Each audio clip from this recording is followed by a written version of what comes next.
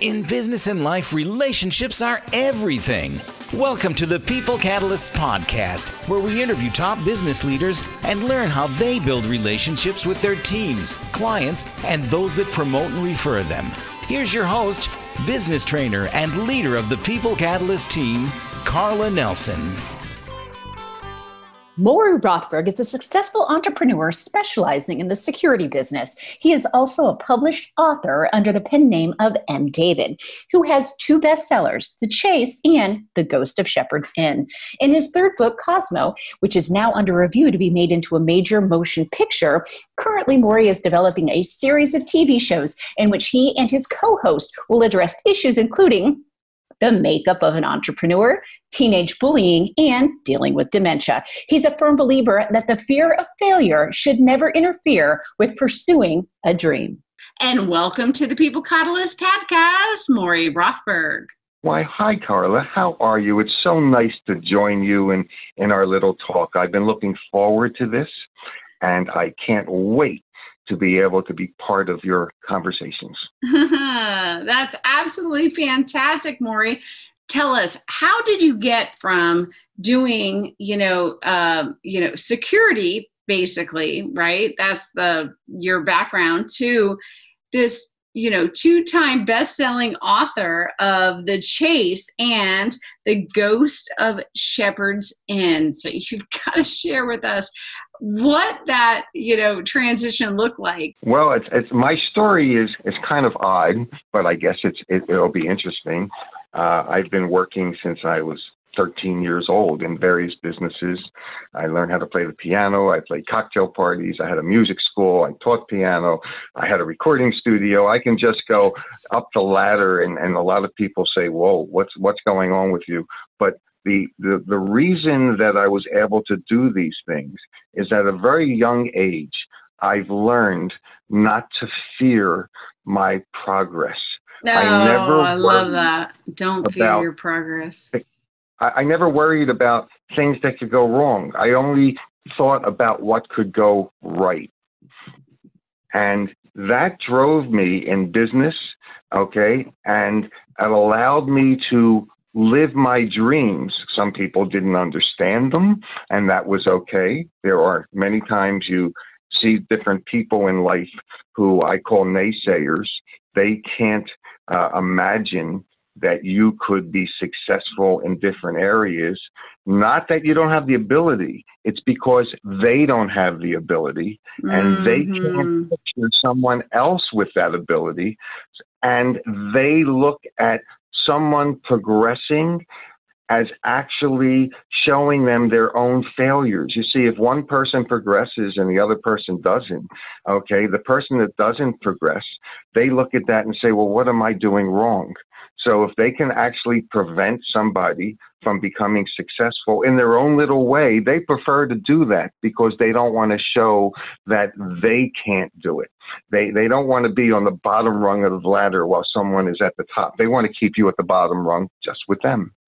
And I've learned not to listen to those people.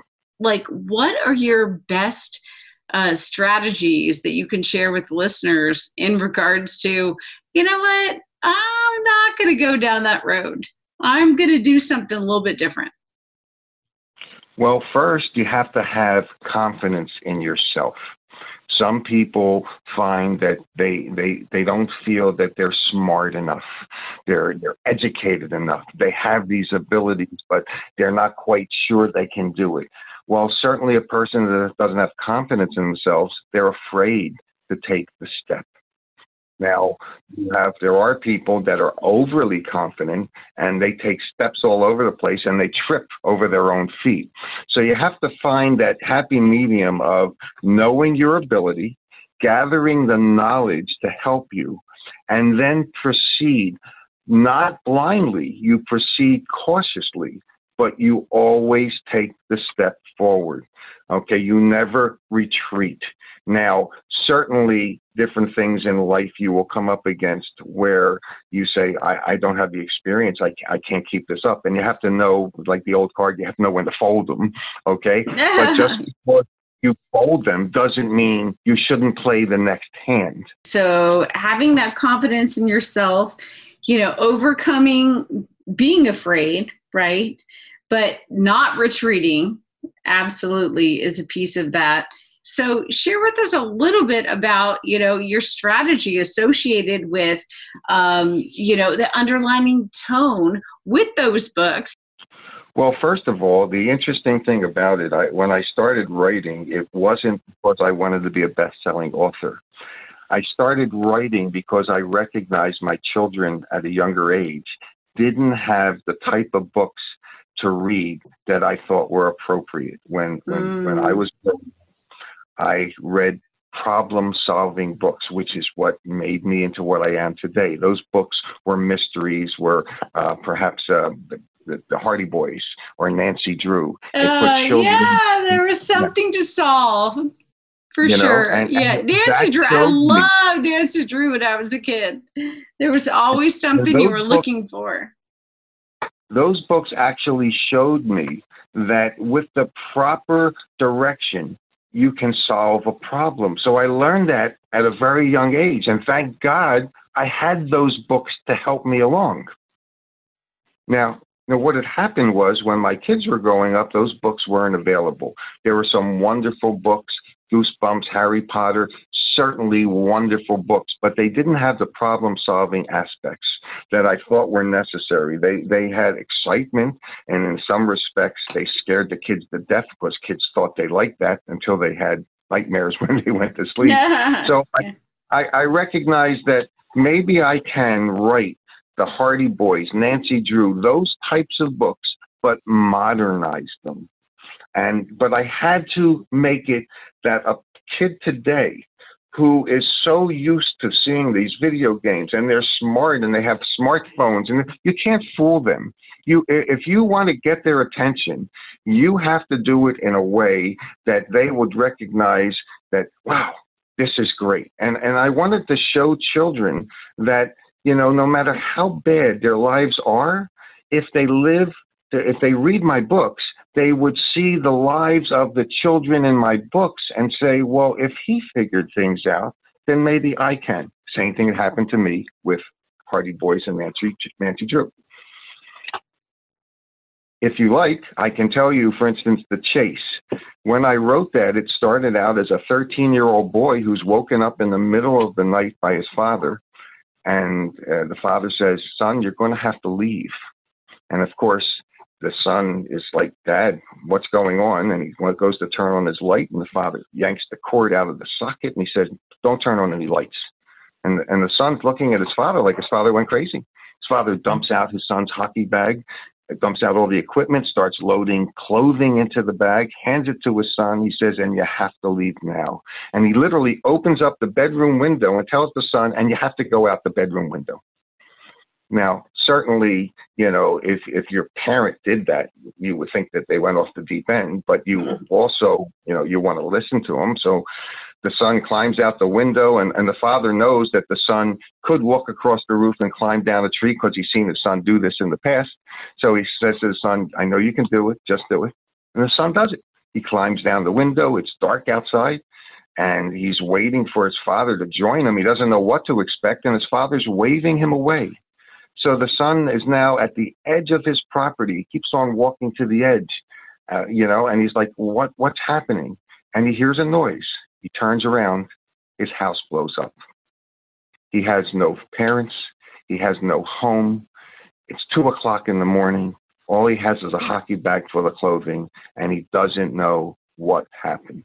Mm-hmm. So here we have a child that I think that's about a nightmare if you think about it. Okay. Mm-hmm. And he basically, he can't imagine. He's grieving that his parents just died. He doesn't even know where to go. So somebody reading this story will say, gee, this kid's got a real problem on his hands. And the book, that's the first 2 pages of the book. And it basically draws you in. The little boy, the 13-year-old, his friends are being kidnapped. He has no idea why. People are after him. He has no idea why. And he has to work through the problems and deal with the grief. So share with us, Morry, Share with us a little bit about the history and why, right? Like the book is absolutely fantastic. Share with us a little bit about like why you wrote that. Well, I realized I had to compete with the video games.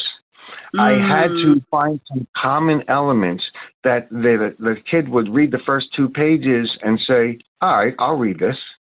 All right. So I had to quickly get into the story and quickly grab the attention of not just the younger readers, but it's appropriate for parents as well. And I had to say, okay, watch what happens here. And each chapter, actually, there's a cliffhanger, which forces you to read the next chapter and the next chapter and the next chapter. So I recognize that if I'm going to compete against video games and against television movies, I have to make the book just as exciting as anything they would play on a video game. Well, I just love that. We could probably leave it on that cliffhanger. Well, if you like, we can perhaps talk about where I'm heading now, or we can do that another time. That's totally up to you, but I do appreciate being on the show. I don't know how much time we have left, but if you'd like me to discuss my projects that I'm doing now, I'd be happy to do that. Well, let's roll. Go ahead. Well, currently, because I'm isolated in my home like everyone else, I have reached out to many people trying to show them about problem solving, about how to address their fears. And I recognize that, you know, the books that I have written were basically for the younger generation, and the movie is a family movie. But now maybe I should also address the entrepreneurs, the millennials, people who want to take the first step, but they don't know how. And although I may not be an expert, I certainly have had many experiences that worked out well. So I'll just play up one of the experiences. I'm writing a book now called Breaking the Rules, which talks about how we all have certain rules and regulations and beliefs which surround us. And some of the people, entrepreneurs especially, have learned how to break out of the box that enclosed them. They were able to step outside the box and say, why do I have to do it this way? I can do it this way. And the interesting thing about it is those people seem to, you know, progress in life at a different pace because they recognize that, yes, there are reasons for certain rules, but once they understand what they can and cannot do, and once they understand their fears, they can master those fears and step away. And one example would be, you know, my wife laughs at me all the time. I always said to her, I had a fear of heights. And she would look in our garage and she saw 4 ladders. And she says, how can a person with a fear of heights own 4 ladders? It doesn't make sense. Mm-hmm. And what I learned was when I would climb a ladder because of a particular job I had to do, I was afraid. I said, gee, this is dangerous. But I managed to climb up the ladder and do whatever I had to do and then climb down the ladder. And I said to myself, if every time I climbed up and climbed down the ladder, I did the job, then why am I afraid of heights? And I analyzed my fear, and I recognized that it wasn't the heights that I was afraid of. It was the stability of the ladder. It was the only thing I couldn't control. When I climbed up that ladder, I couldn't control whether that ladder would be stable enough to allow me to do my job. And when I recognized that it wasn't heights, it was the ladder, I went and bought heavy-duty fiberglass ladders. And then I was able to work without fear because I knew the ladder wasn't going to fall or collapse. And that is a lesson in life about stability. Okay. It wasn't a fear of heights. It was a fear because I was afraid of stability.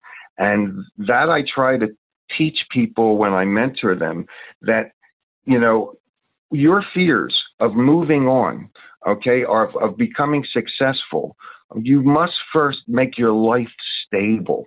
Once your life is stable, you can step outside the box and do whatever you want. But if you're going to be worried about how am I going to make money, how am I going to pay the bills, how am I going to do this, how am I going to do that, those fears of never being able to stabilize your life will prevent you from living your dreams.